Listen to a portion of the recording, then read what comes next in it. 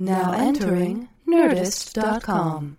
Welcome to the Writers Panel. I'm Ben Blacker, the creator and moderator of the podcast. I created the show because I wanted to talk to writers about the business and process of writing. I've had more than 400 writers on the show, so go back and check the archives. I'm sure you'll find more creators and more shows that you're interested in. I'm a writer myself, having written with my partner Ben Acker for Supernatural, Puss in Boots, FX's Cassius and Clay, among others. We've also written comics from Marvel, Image, Dynamite, and more. We created a show called The Thrilling Adventure Hour. Maybe you'd like it. Go to thrillingadventurehour.com for more info. Let me know who you want to hear on this podcast by following me on Twitter at Ben Blacker, like the color, only more so. And follow me on Tumblr at writerspanel.tumblr.com. And if you enjoy the show, please leave a review on iTunes. It always makes me feel good about myself. They write, they talk, and talk about what they write. Tune in tonight, or whenever the time is right. It's the Writers Panel with Ben Blacker, and it's starting now. Oh, yeah!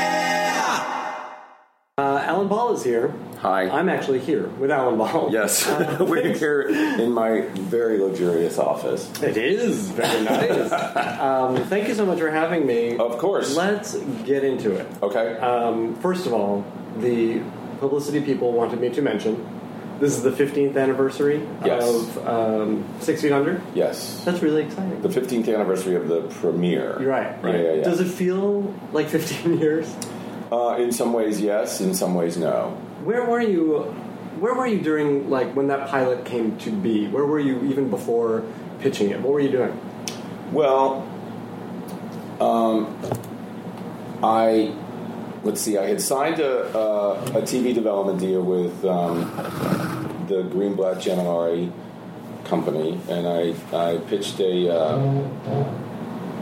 pilot to ABC, and they bought it, and it was a show called Oh Grow Up. It got made. It I think 11 episodes aired before it got canceled. That was a network show? Yeah. I don't remember that. What was that show? It was a show about three guys living in a brownstone in Brooklyn. Two straight guys who were, for all intents and purposes, an old married couple, and a gay guy who had just divorced his wife.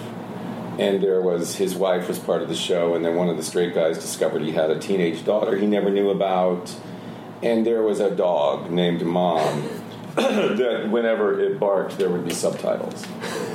Good Lord. Yeah.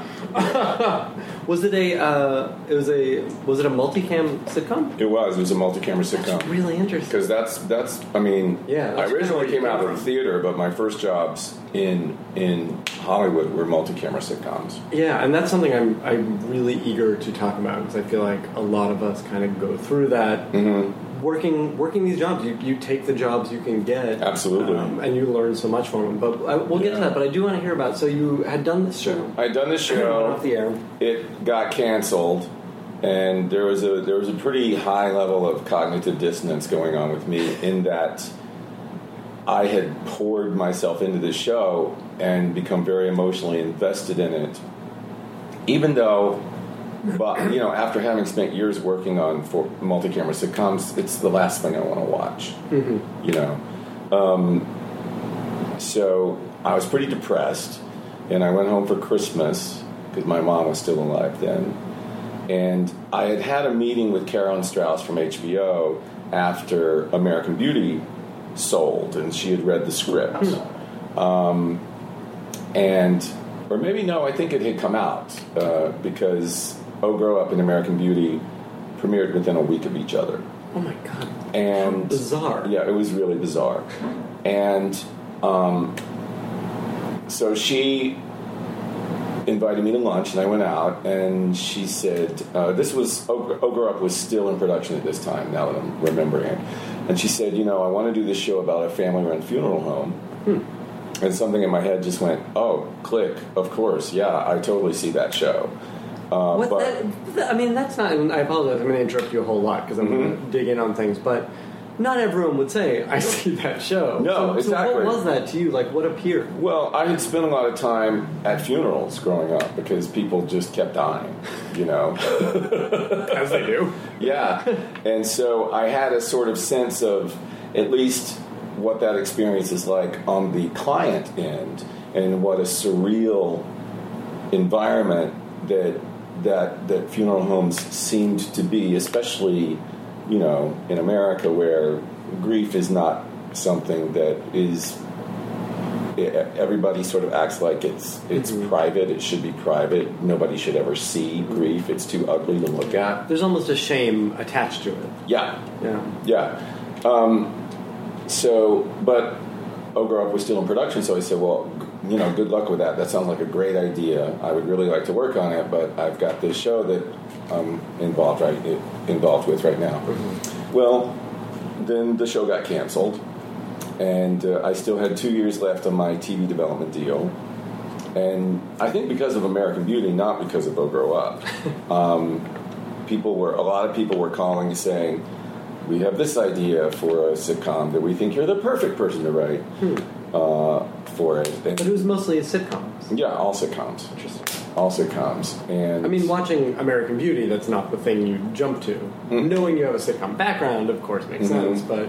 I think I just did it because that's my background, and so, honestly, I don't know why anybody ever gave me a development deal to begin with. Wait, what was it? Was it just based on working on other people's shows? Yeah, so well pretty much, and then I guess some people, I don't know, honestly, I don't know.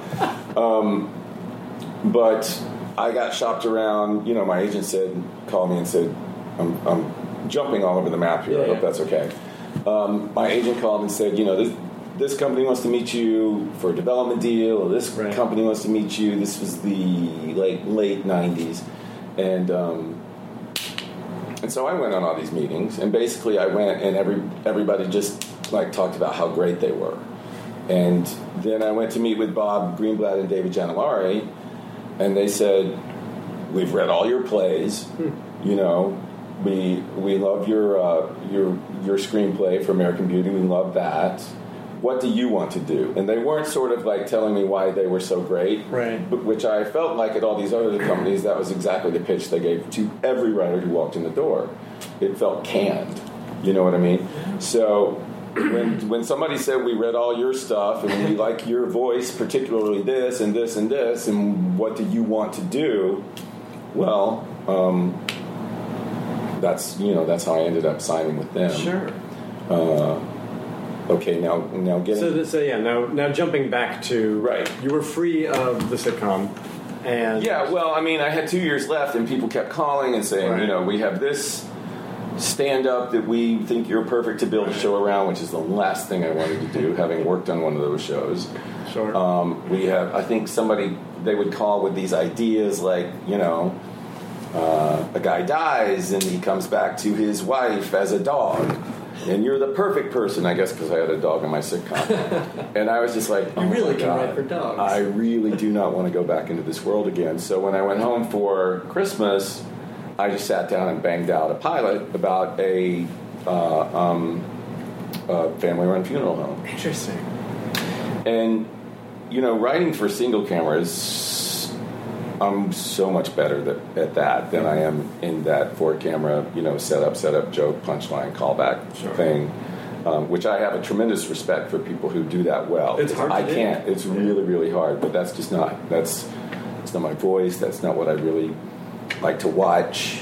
Mm-hmm. Which, I mean, it's funny that you succeeded there for quite a long time, though. You must have been doing something right. Well, I had written a play that I guess people thought was funny. Right. And so they offered me a job, and I came out here on a Friday and started work on a Monday and, dropped into a sitcom writer's room, which is, when you come out of the theater, that is a completely different world. Yeah. And it was terrifying to me, actually.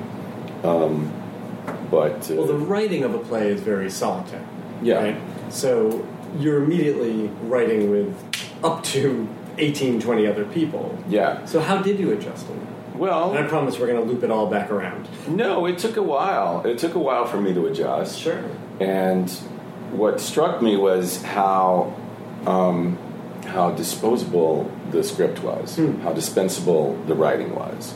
And what struck me was how much rewriting we had to do, not to make it better, but just to make it different. Yeah. It struck me how network executives would die laughing at a joke on Monday, And at the run through on Wednesday, they'd go, well, that joke doesn't work anymore. And you're kind of like, well, that's because you know it's coming. You know, because it's an element of surprise that has a lot to do with what makes things funny. Absolutely. So you know it's coming, and you really think that the joke doesn't work. And just having to deal with that kind of mentality was really sort of depressing to me, and actually was a big motivation for me writing American Beauty. Because I just wanted to write something I cared about. Because whether or not the shows I worked on were any good or not, it just felt so disposable. It was just churning out episodes where people in designer clothing could trade insults with each other, but it really basically trivialized everything. Absolutely. You know, it has to be on a certain exactly, level, or it wants to be on a certain And we did a very special breast cancer episode of one of the shows that I worked on, and it was just appalling. And so I was filled with this rage, and I would go home and just pour it into American Beauty. I mean, honestly, on the shows I worked on, we literally would start figuring out an episode by the showrunner saying, okay, what's the moment of shit? Wow. And the moment of shit is where somebody learns a lesson or hugs, you know, or you whatever. Gee, Mom, I guess I was really jealous of you, and that's why I acted like a bitch, or whatever. Right. And then you work back from there. And so I just wanted to write something that didn't have a moment of shit, you know. And actually, the screenplay to American Beauty was a lot darker than the actual film ended up being. What was, when you would come home from work on this job that you weren't finding artistic satisfaction in, and you decided to put that into the screenplay, what form did it take originally? What was the jumping off point? Well, I had originally been playing around with those ideas, those characters, and that world when I was still in New York before I came out to LA, and I had a theater company, and we were doing you know, late night sketch comedy / satirical shows in basements on a Thursday night, and I had started working those characters out in that, and I just recently switched agents, and my new agent, who I'm still with, Andrew Canava at UTA, who I'm in eternal gratitude to, said, well, we need to reintroduce you to the movie community, because I had a screenplay version of my play that had been floating around, and I had written an assignment that never got made. Sure. And so he said, you need to write a new script so I can reintroduce you to the feature community. And so I pitched him 3 ideas, 2 of which were fairly traditional high concept romantic comedies, and the third of which was American Beauty, which was kind of hard to pitch in a high concept way, you know. Would you, on these romantic comedy pitches, I know this was some time ago, but would you have been happy and satisfied to write these? I guess. I mean, I don't know. I'm not sure, you know. But it just feels like American Beauty scratched an itch that needed scratching. Totally. Yeah. Totally. And that's what he said to him. He said, that's the one you should write. Right. And I said, really? Why? And he said, because that's clearly the one you have the most passion for. Yeah. And later he told me, I never thought I would sell that movie. I just thought I would have a great writing sample. Which is fair. That's funny. So you were sort of working on this while you were going through the sitcom, you know, boot camp, as it were. And you must have learned a lot from those experiences. Oh, yeah. No, I did. I learned a lot that was very useful, and I learned a lot that I had to unlearn later. Well, that's interesting. I'm curious to hear about that. The network notes, you know, make everybody nicer and articulate the subtext, which are 2 notes that are just basically death to anything interesting. Yeah. Yeah. That makes a lot of sense. Yeah. All right, so coming back, so you're working on American Beauty. American Beauty finally sells. Right. Gets made. Right. It's a different... People are getting a different look at you, it feels like. I mean, that sort of took you out of the comedy stuff you had been thrown into in the first place. Well, I think that's why Carolyn Strauss wanted to have lunch with me, because she had seen American Beauty, and I guess she thought, well, that's the tone that I see this funeral home show with, or whatever. But when Oh Grow Up got canceled, I went home and I just banged out a pilot. Right. Because I did not want to go back into sitcom world, because I think I would have been so miserable, and I just knew that I just couldn't go back there. I was done. I had spent my time in that particular gulag, and I was done. Well, that was, how many years was that? That was quite a while, right? I spent 4 years on other people's sitcoms, and then I created my own. That's a good amount of time to be doing that, especially if it's not a thing that speaks to you. Yeah, and I moved my way up the the hierarchy pretty quickly, because the shows I was on were built around volatile personality stars, and they would go crazy and fire people left and right, and I would be the person left, or the studio would entice me to stay by giving me a title bump. So I from the outside it looked like, wow, that guy's just really, he's working his way up, but it was basically because other people were getting fired. Why do you think, well, and we should say, for people who don't know, it's Grace Under Fire, right? Yes, Grace Under Fire and Sybil. Which, you know, whatever people think of them, they had good long runs, they were very popular, and there was great stuff in those shows. Why do you think you were never a target to get fired? I think because I basically just kept my mouth shut. You know, a lot of other people would just shamelessly suck up to the stars. I didn't, because I couldn't. I mean, it would have been so obvious that it was fake. Yeah. Because, I mean, I came out of I have tremendous respect for actors. Clearly. And I don't believe either one of those women are actors. I think they're performers. I think they basically looked at their shows as sort of PR to the world for what cool, together, smart people they were. Which is an impossible situation. I mean, yeah, and the job basically became making these people look as good as they could possibly look with the least amount of effort on their part. Yeah. Which is frustrating, because it's like, fuck you. I mean, why don't you pull your weight? Yeah. And we've seen what happens now in a couple of series when you're working with actors who take it seriously and are there to be part of a bigger thing. Well, they also, one thing that drives me crazy about some actors is when they say, well, I would never do that. And I go like, well, yeah, but this isn't you. This is a role that you've been hired to play. Most actors who are worth their salt go like, oh, this is fun. I get to do something I would never do. Yeah. But the sort of hardcore narcissists are like, well, I wouldn't do that, so it needs to be changed to what I would do. And those are the actors that I feel like, you know, basically, you know what? Go fuck yourself. Go write your own script then. Yeah. I'll act. I'll get in front of the camera. Show us what you would do. Yeah, exactly. Can you tell me about working with actors where it is a great collaboration? It's fantastic. There's nothing better. Yeah. You know, when there's that kind of collaboration, there's that kind of trust. And because, I mean, you know, I started out trying to be an actor, but I wasn't very good. And so when you really see somebody who can take words on a page that you've written and bring them to life, not only bring them to life and play what you saw in the scene and what you saw as a subtext, but add all this other texture and layers and stuff, there's nothing better than that. Absolutely.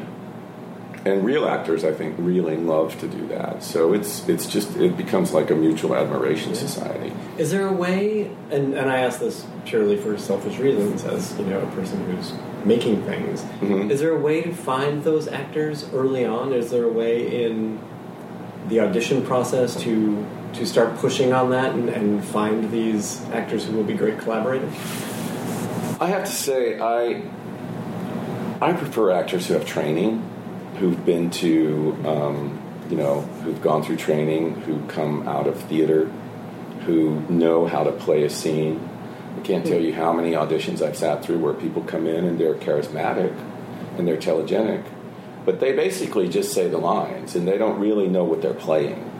They haven't made a decision, and a lot of them don't have to. because they have that thing, whatever, the camera loves them, and they go, and you can cut together a performance.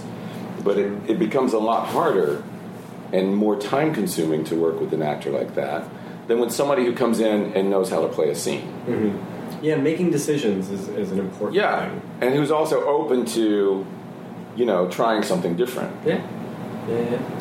And then there's the other kind of actor who comes in and they've made their choices, and you cannot get them to veer away from them. Sure. You go like, okay, this time try it with this, blah, blah, blah, and they go, yeah, and then they do it exactly the same.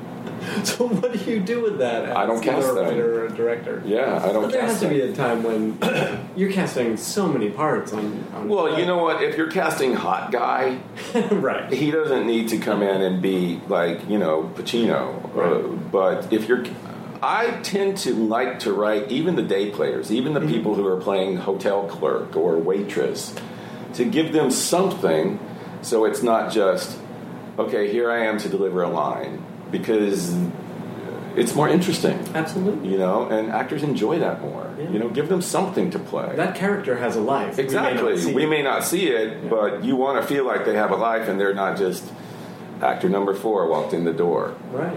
I think that is something that separates good writing from great writing, is that tertiary character, however many lines he or she may have, does have something going on. There's a character to that character. Mm-hmm. And that's a hard thing to teach, and it's a hard thing to learn, I think.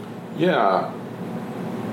I think a lot of the time that my background as an actor, even though I wasn't very good, has really benefited me as a writer, because I sort of play all the parts in my head. Absolutely. When I write, and I have I come from, I think, character more than anything. Plot is less organic to me than just character. I always start knowing the character, feeling them, who they are, what they are, and then that sort of happens. And when an actor comes into audition and they play the scene and they bring it to life, and then they are able to take adjustment, then that's the actor I'm going to hire. Absolutely. It feels like this character out way of writing was very much present in 6 Feet Under. Was it there from the beginning when you sat down and just banged out this pilot? Mm-hmm. Was it, who are the characters, and how much does it resemble the characters that we know? What do you mean, the characters that we know? That became ultimately the shot pilot. Well, yeah. Ultimately a script is a blueprint, and when you build a house, of course, you're going to make adjustments along the way. You're going to see, like the light comes in from this angle, so let's put a big window there. And once you cast something, of course, you start writing to the actor's strengths. But yeah, I have a very clear idea of who the characters are, and if people come in, and sometimes somebody will surprise me, and they'll be so different from what I imagined, but it's so legitimately interesting and good that I'll go that way. Sure. But for the most part, I have I think I have a pretty good idea of who the character is, what's their subtext, what's going on in their world that they're ashamed of, what are they fighting for, what's important to them, how do they feel about this situation that they're in, just because that's just the way my brain works. Sure. So when you sat down to write this 6 Feet Under pilot, how fully formed were those characters and their trajectories too? How much of the series did you know? I didn't know anything about where the series would go. That's really interesting. To me, a pilot is all about opening as many doors as possible. Mm-hmm. Because you don't know. You can plan, okay, this is going to be this great love affair that's going to span 6 seasons, and you cast these people you really like, and then they end up with zero chemistry. What are you going to do? Right. So I think, though, that getting back to your original question, I think the characters of 6 Feet Under were pretty much there in the pilot. Pretty much there. And as you say, you left the doors open to explore them. And I think the only thing I knew about that first season was that David was going to have to come to terms with his sexuality and come out. Mm-hmm. I didn't really know what else was going to happen. Sure. What was interesting to you about this world and these characters, other than it was very different from where you had come from? Well, I'll tell you, it was because when I was growing up, like I said, a lot of people died, and it was very traumatic. And people I, cared about deeply, and my sister died in a car accident, and I was in the car with her. So basically, death just kind of like stuck its big old ugly face in mine and said, hello.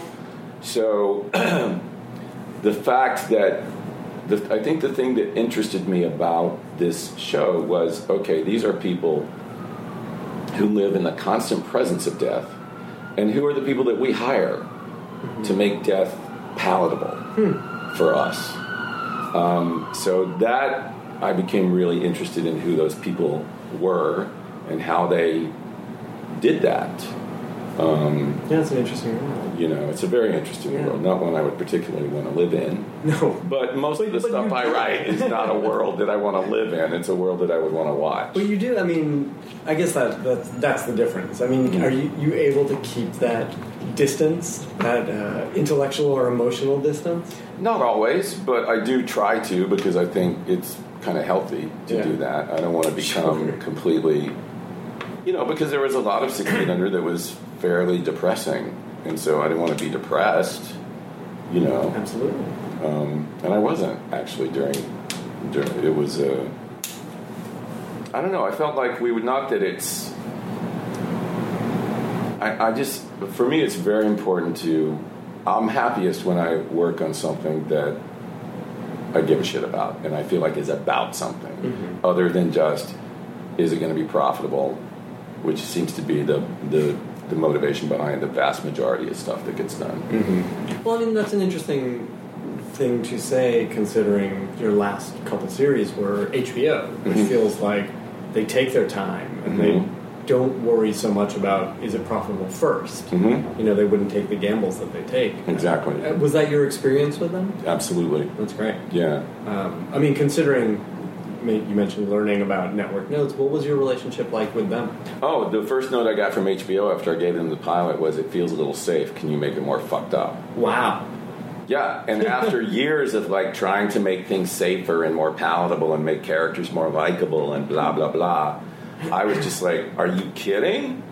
I had to rein myself in from just making things fucked up for the sake of being fucked up, Yeah. Yeah, my experience at HBO has been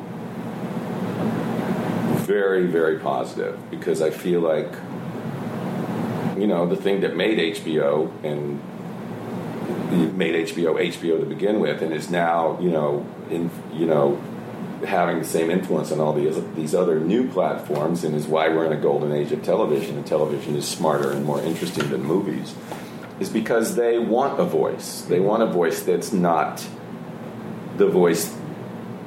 I feel like the prevailing idea outside of premium cable is, let's make something that really resembles something that's already been successful. And that's just a really, to me, that's a really uninteresting approach. Absolutely.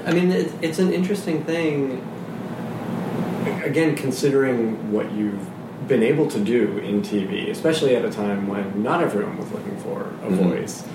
But when you look back at television, the successful shows are generally those shows with authorial voice. And those are shows that wouldn't make it today.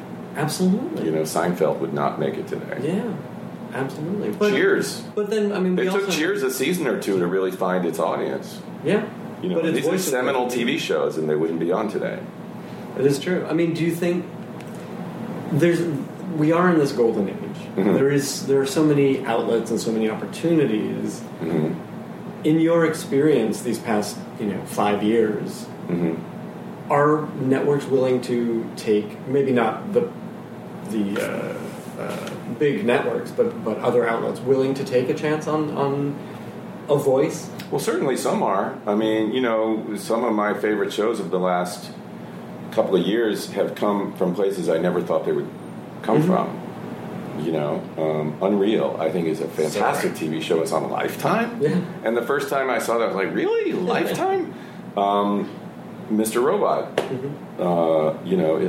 USA Network, and USA Network does good shows, but they're not shows that I specifically think of. Wow, that is a really interesting, unique voice. This is a very different show for them. Yeah, exactly. So I do believe that a lot of places are really willing to take chances. Do you think the big networks will ever do this?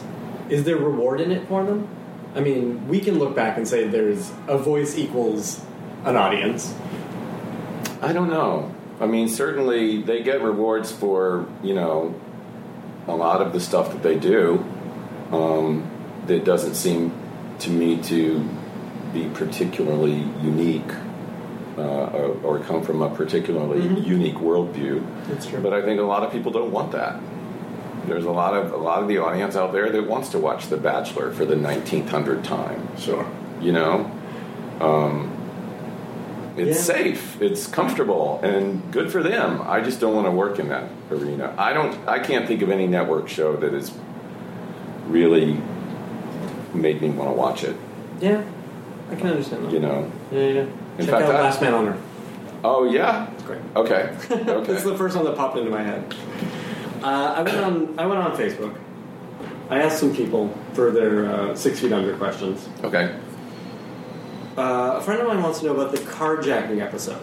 Mm-hmm. She wants to know how and why you decided to build such a sharp turn into David's story, and just about that episode in general, which was very different from the rest of the season, even the show in general. Do you remember that? Well, and do you want to just tell us what it was, just for people who haven't seen it? No, the episode started out like any other episode. Everybody had everybody had their story, and then David picks up this hitchhiker who ends up to be a psychotic, a psycho, and he finds himself in mortal danger and having to beg for his life. I came into that season feeling like we really needed to shake David up. What season was this? I believe it was 3, season 3. That makes sense, yeah. I think it was season 3. And because even though he had come to terms with his sexuality and he'd come out, there was still so much internalized judgment and fear that he just sort of kept himself from being happy. And there was this remove from life. And I said, I really think we need to put him in a situation that's going to change his life. And actually, years and years and years ago, my brother was dating this woman who was getting into her car in a parking lot, and a guy with a gun carjacked her and drove her out to a place, not a gun, a knife. Drove her out to some remote place and got out of the car and was, I don't know, probably preparing to rape and kill her. And she had the foresight to slam all the doors and lock them and lean on the horn. Jeez. So it happens. Sure. I mean, it happens to people. It happens to somebody I knew. So we just sort of used that as the bouncing off place and took it from there. And I thought it was interesting structurally to, once that happens, everybody else's story is just, who cares? Yeah. I think if I were to do another TV series, one thing I would do is I would not feel the need to give every main cast member a story in every episode, because that's very, very difficult. One of the things I love about Game of Thrones, even though sometimes I think maybe they have too many characters, is that it's not like every character is in every episode. And I think there's a tremendous amount of freedom in that. And I think what I would do, were I to do another TV show, would be sort of lean more in that direction. Are you interested generally in an ensemble show? Yeah. What is it about that? The first 2 shows I did were star vehicles. There's something about an ensemble show that is more liberating, Also, I think for an audience, if it's not just 1 star, but it's like 5, there's probably somebody you're going to identify with. That's true. One of the things I really liked about 6 Feet Under is, we had a character in her late 50s who wasn't like nipped and tucked and trying to hide her age, and she was a sexual creature. You know, awkwardly, weirdly, but she wasn't just like, she wasn't just a woman for whom life ends at 40. Sure. Or she was able to have a sexual life without pretending, taking drastic measures to look 20 years younger. And I think a lot of people in that demographic watched 6 Feet Under that wouldn't have necessarily watched it if it had only been about the kids or if it had only been about Nate. Yeah. How much do you, as the creator of these characters, have to empathize with them? A lot. And how do you get yourself into them? It's really easy for me for some reason. Is it? It's very difficult for me to write a character that I hate. What's interesting for me as a writer is to get into the mind of somebody who does despicable things and try to understand why. It doesn't mean that you necessarily forgive them, but I don't think anybody sets out to be despicable just because they want to. I think 99% of the time it comes out of vulnerability, it comes out of pain, it comes out of being hurt, and that becomes what's interesting to me about that character, is why they took that stuff in this direction instead of being a more open, more willing to sort of like acknowledge their weaknesses and their shortcomings and their needs. FreshBooks is dead simple cloud accounting software that's saving millions of freelancers from the scourge of dealing with their day-to-day admin and paperwork. Yeah, I said scourge. It's the perfect word to describe agonizing tasks like formatting and tracking invoices, managing cash flow, dealing with expense reports, chasing late payments, other things. Nobody likes to do this stuff except maybe the 5 million freelancers and small business owners already using FreshBooks. Invoicing. It literally takes about 30 seconds to create and send a really professional-looking invoice. Your clients can pay you online, which you can seriously improve how quickly you get paid. Late payment reminders. If a client forgets to pay you on time, FreshBooks will handle the awkwardness with customizable late payment reminders. Need more? Expense. FreshBooks has also cracked the code on expense tracking. You can set up FreshBooks to import expenses directly from your bank accounts, so next time you use your debit card for that business lunch, the transactions magically appear in your FreshBooks account. It's not actual magic. For a 30-day free trial, just go to freshbooks.com/writers. Enter Nerdist Writers panel in the How Did You Hear About Us section. Once again, 30-day free trial, go to freshbooks.com/writers. Enter Nerdist Writers panel in the How Did You Hear About Us section and get yourself some FreshBooks. So when you're turning over these characters, when you're looking for those things that make them tick, and this is maybe a silly question, but it's a real deep process question. What does that look like? Do you walk around? Do you type all the stuff out? Like, is it a verbal exploration? A lot of times I will say the dialogue out loud as I'm writing it. I just try to get in there. It's me. It's that part of me that wants to be an actor. And I think if I had been a successful actor, I would have been one of those guys one of the actors that I like, which is I wouldn't necessarily feel like it has to be me. Right. It's just experiencing another being's behavior and understanding where that comes from. I don't know why. It's probably a subtle form of madness, but I've always had it at my disposal. Mm-hmm. Yeah, it makes sense. What does a day look like when you're working on a script, whether for TV or features or anything? What's your routine? Well, I hang out in my office. I tend to be I'm not a morning person. I tend to write later into the night, and if I'm on a roll, I will write, until 3 in the morning. Really? I have to fight the procrastination. I have to fight the impulse to there should be a song on the stereo in this scene. Let's go to iTunes and see what song it would be. And then 2 hours later, you're still listening to songs and going, fuck me, I should, get back to the work. But it's pretty solitary. I kind of lose myself. I shut myself in.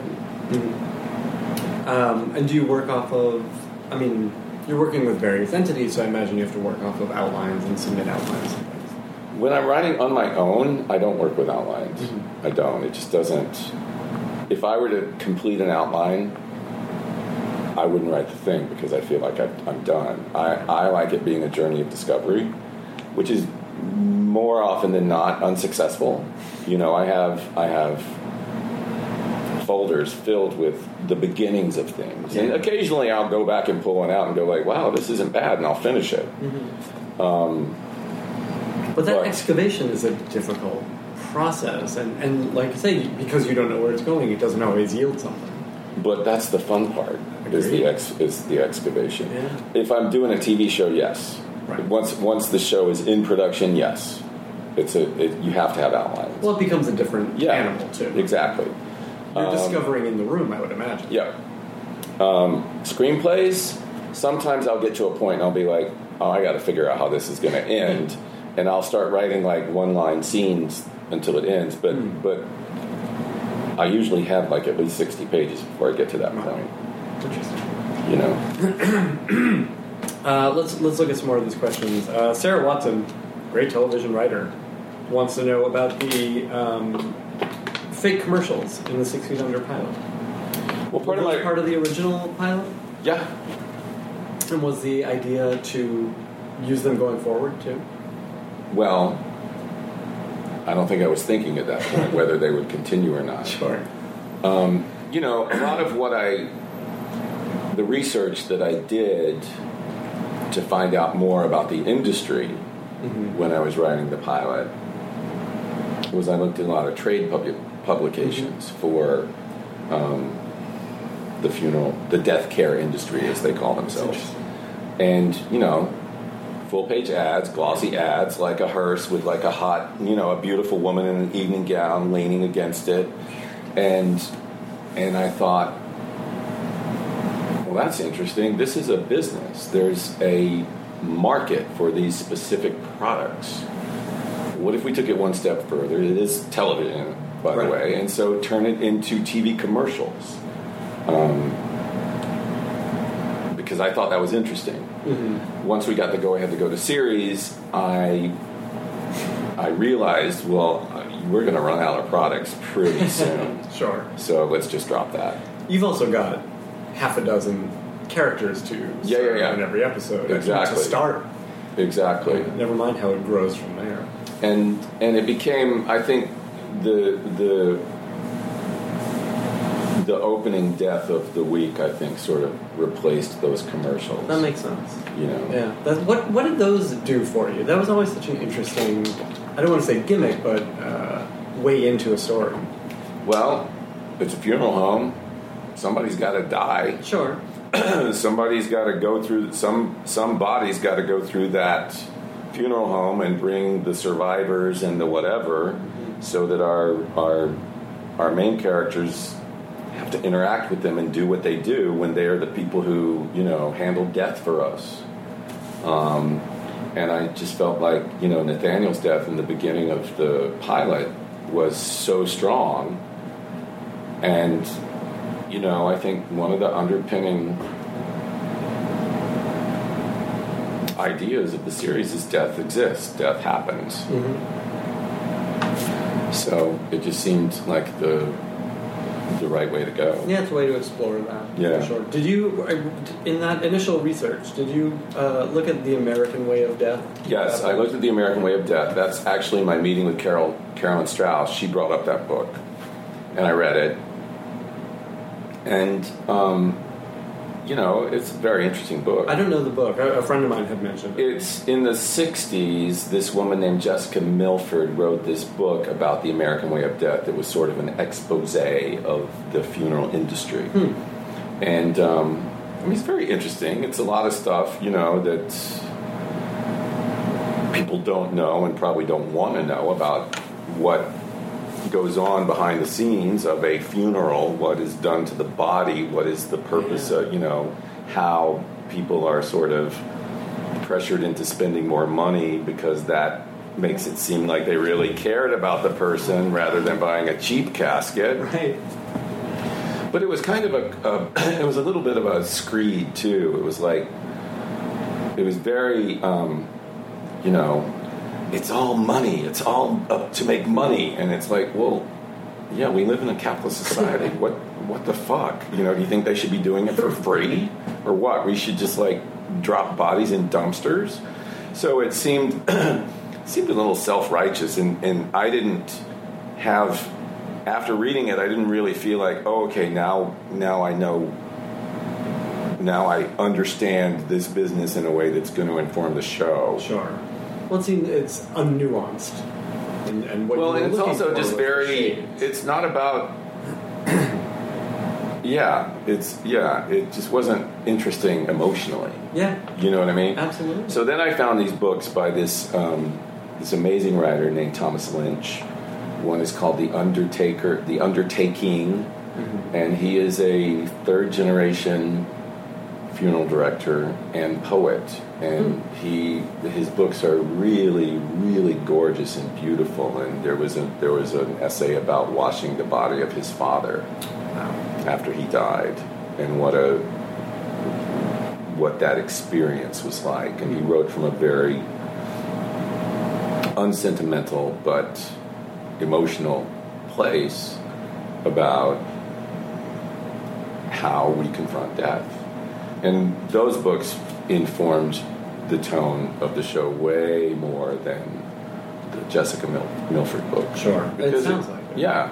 I mean, there's poetry. There's poetry. Emotion in there. Yeah. I mean, you can either get angry about death, or you can like invite it in and sit down with it and try to make peace with it. Mm-hmm.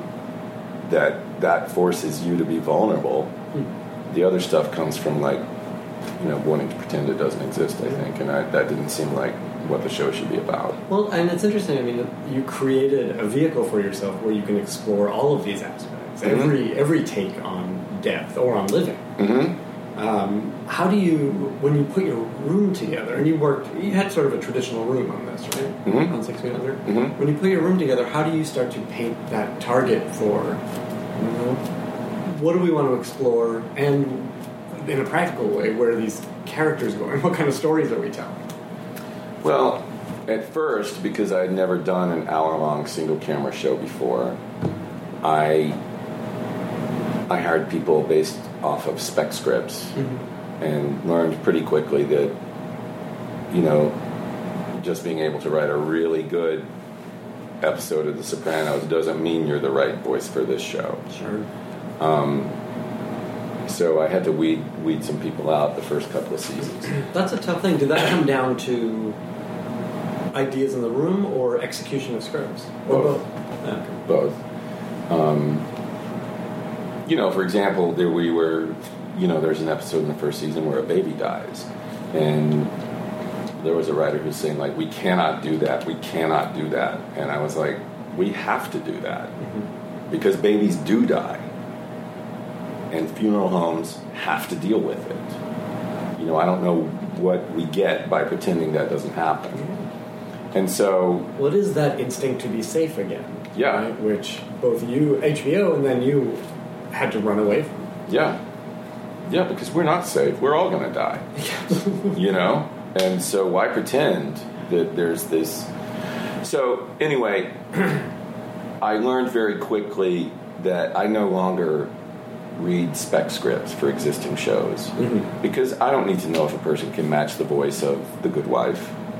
You know, I need to know what that person's instinctive voice on their own is. So I read plays, I read short stories, I read screenplays, I read spec pilots, essays, you know. Sure, that's But I don't read spec scripts just because it doesn't really give me a lot to go on. And then if I read a script I like, I meet with the actor, not the actor, the writer, try to get a sense of what they're like, how their energy will be in the room, and what they think the show is about, and what they're interested in exploring. You know, Well, that's interesting. you know. What are your expectations from a room? What do you want them to bring to help you as the showrunner? I want them to bring perspectives that I don't have. I want them to bring a certain level of passion about the material, about the project. I want them to bring the opposite of insanity.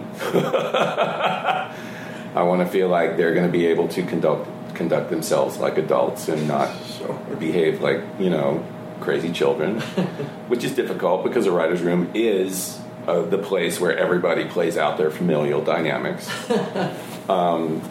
Especially on a family show. Oh, yeah, Dear totally. Lord. Totally. Were you doing that too? Well, yeah, of course. I don't think I can escape from it. But but being the showrunner, you find yourself in the role of dad, which I'm not a dad. So I sort of am playing out, I guess, what I think is my idealized version of dad. But Oh my god. I know, it's crazy.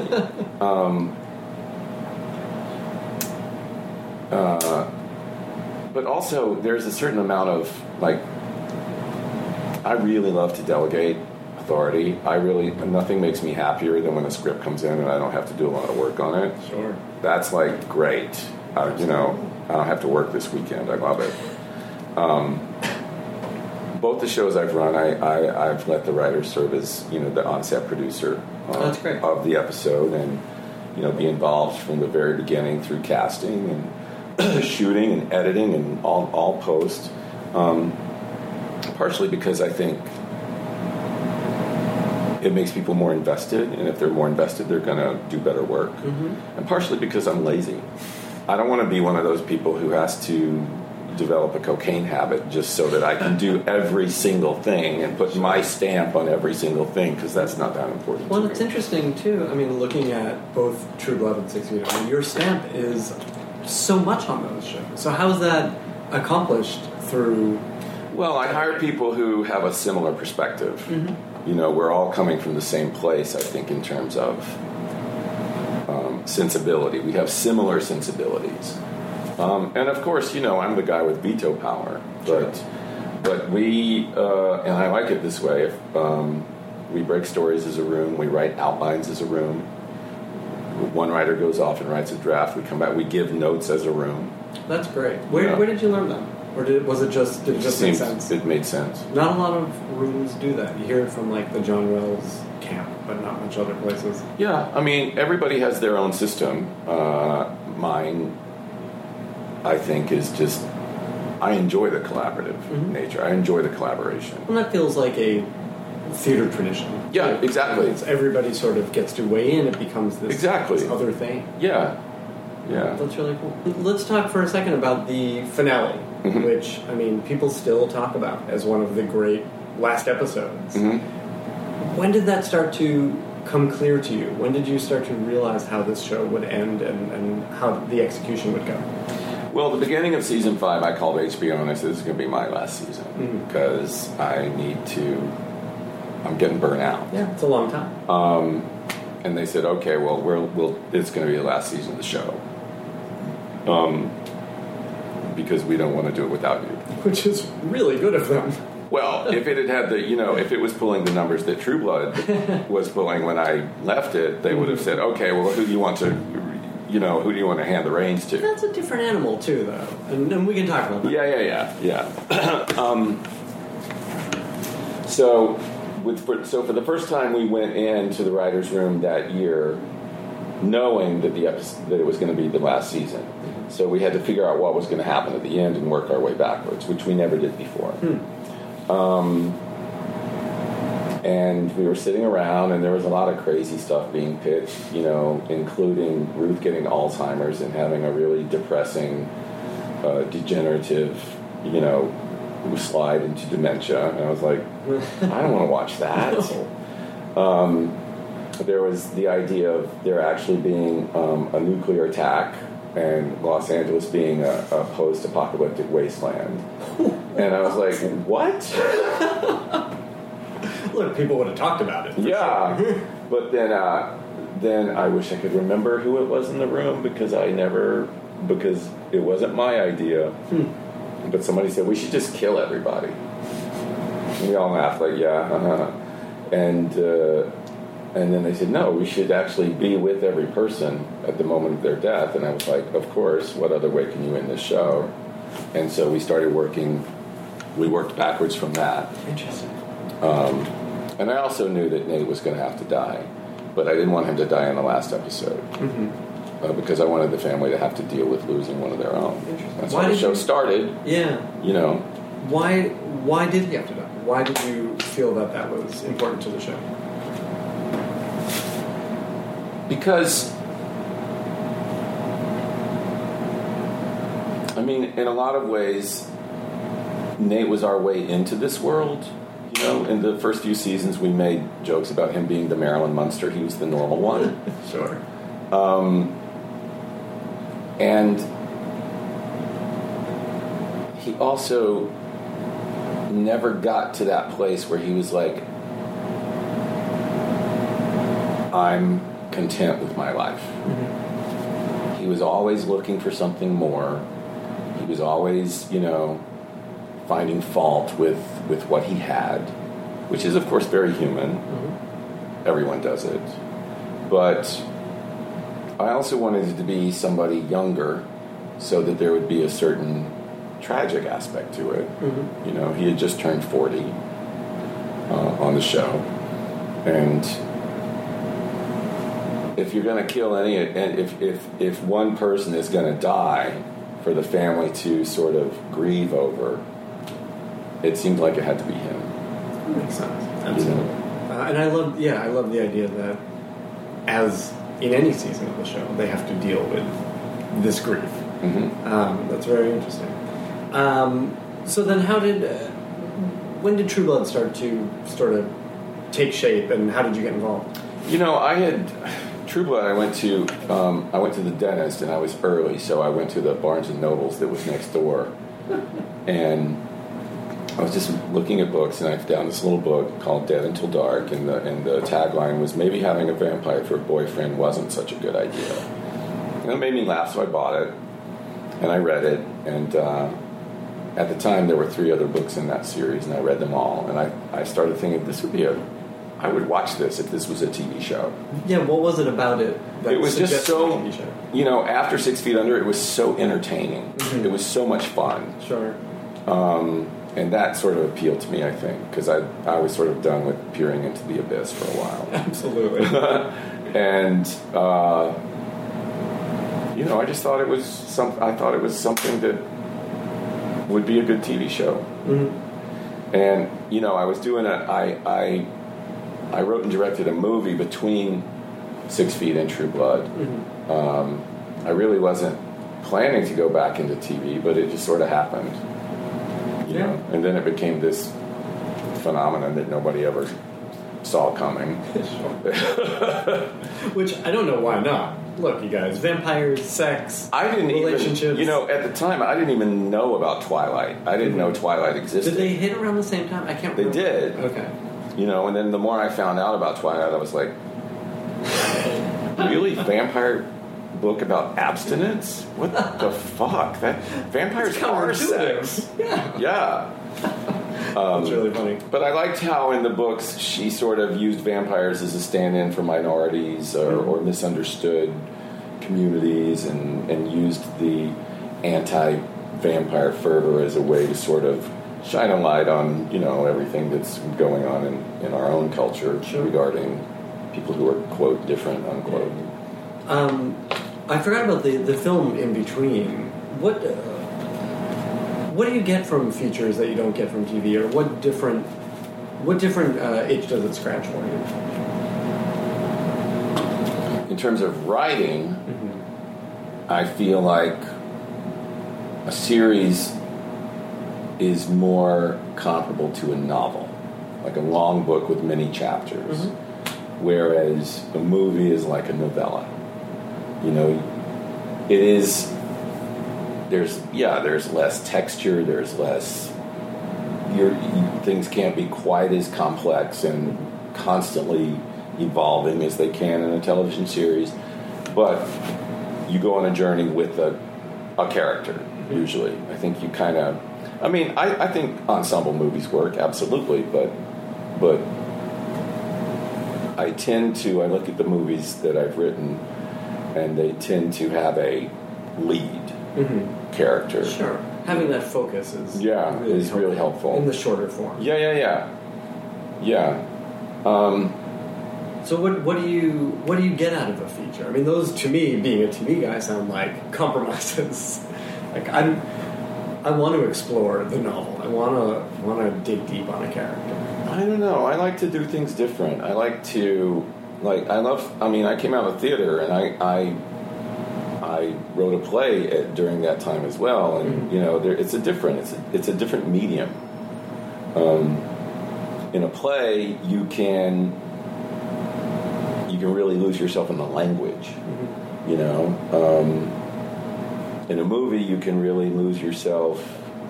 Well, you can do this in TV too, visually. In visuals, in moments of silence and that kind of thing. I'm not really sure what it is that I get out of movies, but I know that I keep writing them. So sure. There's some pull, and there must be something to the way a certain story wants to be told. Yeah, exactly. Like American Beauty could never be a series. Yeah. I don't think 6 Feet Under could be a movie. Yeah, that absolutely makes sense. Was there stuff, let's talk a little more about True Blood, and did you approach things differently on that show than you had to 6 Feet Under? In terms of the way I ran the show, no. I feel like it was a completely different tone and a completely different rhythm and look and feel to it. But that seemed to be organically decided by the material. Yeah. Oh, of course. Can you point to yourself in that show? I mean, it feels like the big stuff we know, 6 Feet Under and the movies, feel so personal. Does True Blood have that, or was it really just, I want to make some fun, crazy entertainment? I mean, there's never a character that I look at and go like, oh, that's me. Sure. Whereas in 6 Feet, I could say I'm an amalgamation of all three of those kids. Not that they're based on me, but that I really sort of have, I feel like I understand them and what they want to do. Absolutely. I'm from the South, so I think the Louisiana environment was fun for me. Maybe it was just like a complete 180, and it was like a world where death really didn't exist. Although people died in the show, but it almost doesn't matter. Yeah, exactly. Exactly. That's funny. But I don't know. I've never really thought about that, and so I'm not quite sure what it is or how to articulate it. Yeah, no, it makes sense. And then how long were you with the show? 5 years. It was 5 years. I left after season 5. That's a long time. Were there particular... and we've covered this a little bit, but were there particular challenges and whatever the opposite of challenges are for that show specifically? Well, I think the big challenge, and it became a trap for us, was to try to outdo ourselves, to try to top what had happened the week before, and it sort of took the show. It kind of ran off the rails a little bit. Yeah. But I also don't believe shows need to last for 7 seasons. Sure. If I were to do a show again, I think I would go into it and I would say, like, you got to give me the option to end it after season 3. Because you run out, you run out of things to do, to happen to these characters. Well, and especially if you're exploring a theme. Yeah. You can hit it so many ways, but eventually you're going to run out. Eventually you're going to run out. Yeah. And I think these shows that run for 10, 12 years, I'm just like, Jesus, how the hell do you guys do that? Sure. When I was a kid, I had my first job in high school was at Six Flags Over Georgia Amusement Park. And my job was to go where somebody didn't show up that day. So I had a different job every day. Here I was the petting zoo. Here I was loading people onto the roller coaster. Here I was, and I like that. Yeah. I like to give myself challenges and to do something new and to be kind of forced to learn, So how do you keep doing that? So you're coming out of, 25 years of really a lot of success, a lot more than many TV writers or film writers have. How do you keep finding those new things? Well, I try to trust my instincts. If somebody pitches me something and I'm like, that's a great idea, but then I really think about it and am I the right person to do that? Do I have the level of personal connection to that idea that I need to have to sort of go into that?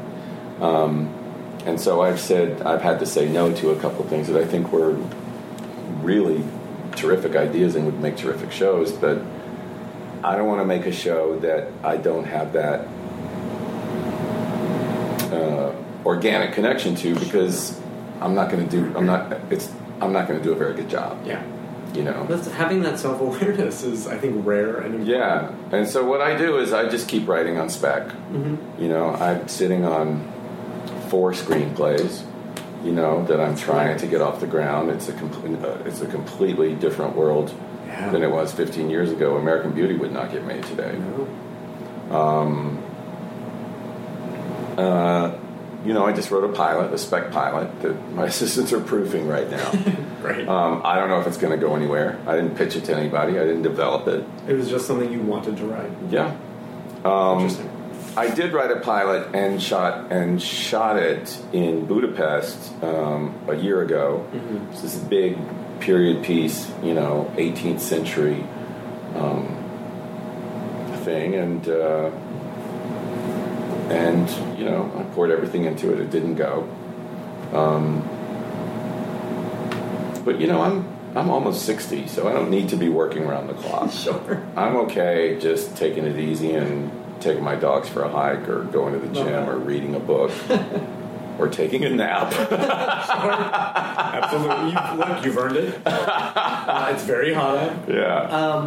You mentioned looking at other people's stuff.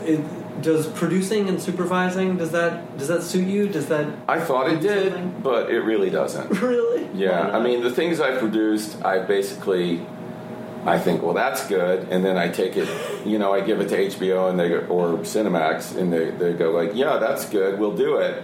Once they start doing it, I'm like, okay, have fun with that. I don't really. Sure, you don't have to be part of the day-to-day, but you must do something, you know, in the early. No, I mean, I read scripts and I watch cuts and I give notes, but I don't, you know, I'm never going to look at something that comes in and go like, oh, okay, we really have to rethink this. Because first of all, it's not my show, somebody else's show, and they should do what they want to do. And, you know, in the case of Banshee, they were doing such a great job. I didn't have to do anything, you know? Sure. And it was just fun for me to watch. That's great. That's a remarkably healthy attitude. I go back to, I wonder how much of it is just laziness. It reads as healthy. Well, I'll take that then. I will take that. We'll wrap up by asking, what are you watching on television these days? Have you seen any good movies lately? Have you read any good books? What are you putting in your brain these days that you're enjoying? Well, I have to admit, like most of the world, I'm a big Game of Thrones fan, and I'm still reeling from this last episode. I so enjoyed seeing Ramsay Bolton get his face eaten off by dogs. I love Unreal. I'm really glad it's back. So great. I'm looking forward to Ray Donovan. I like that show. I've been watching a lot of stuff that I just watched Lady Dynamite. And I loved it. Maria Bamford show. It's really good. It's really funny. I like a lot of foreign TV shows. I loved Borgen. I loved the Danish version of The Bridge. Did you watch this English version? It just started airing here. The English version of The Bridge. Well, there was an American version right. that didn't last. Yeah. I haven't watched an English version. I haven't that took place in the Channel. Oh wow! Yeah. Interesting. I might watch it. Yeah. It's on PBS. Movies.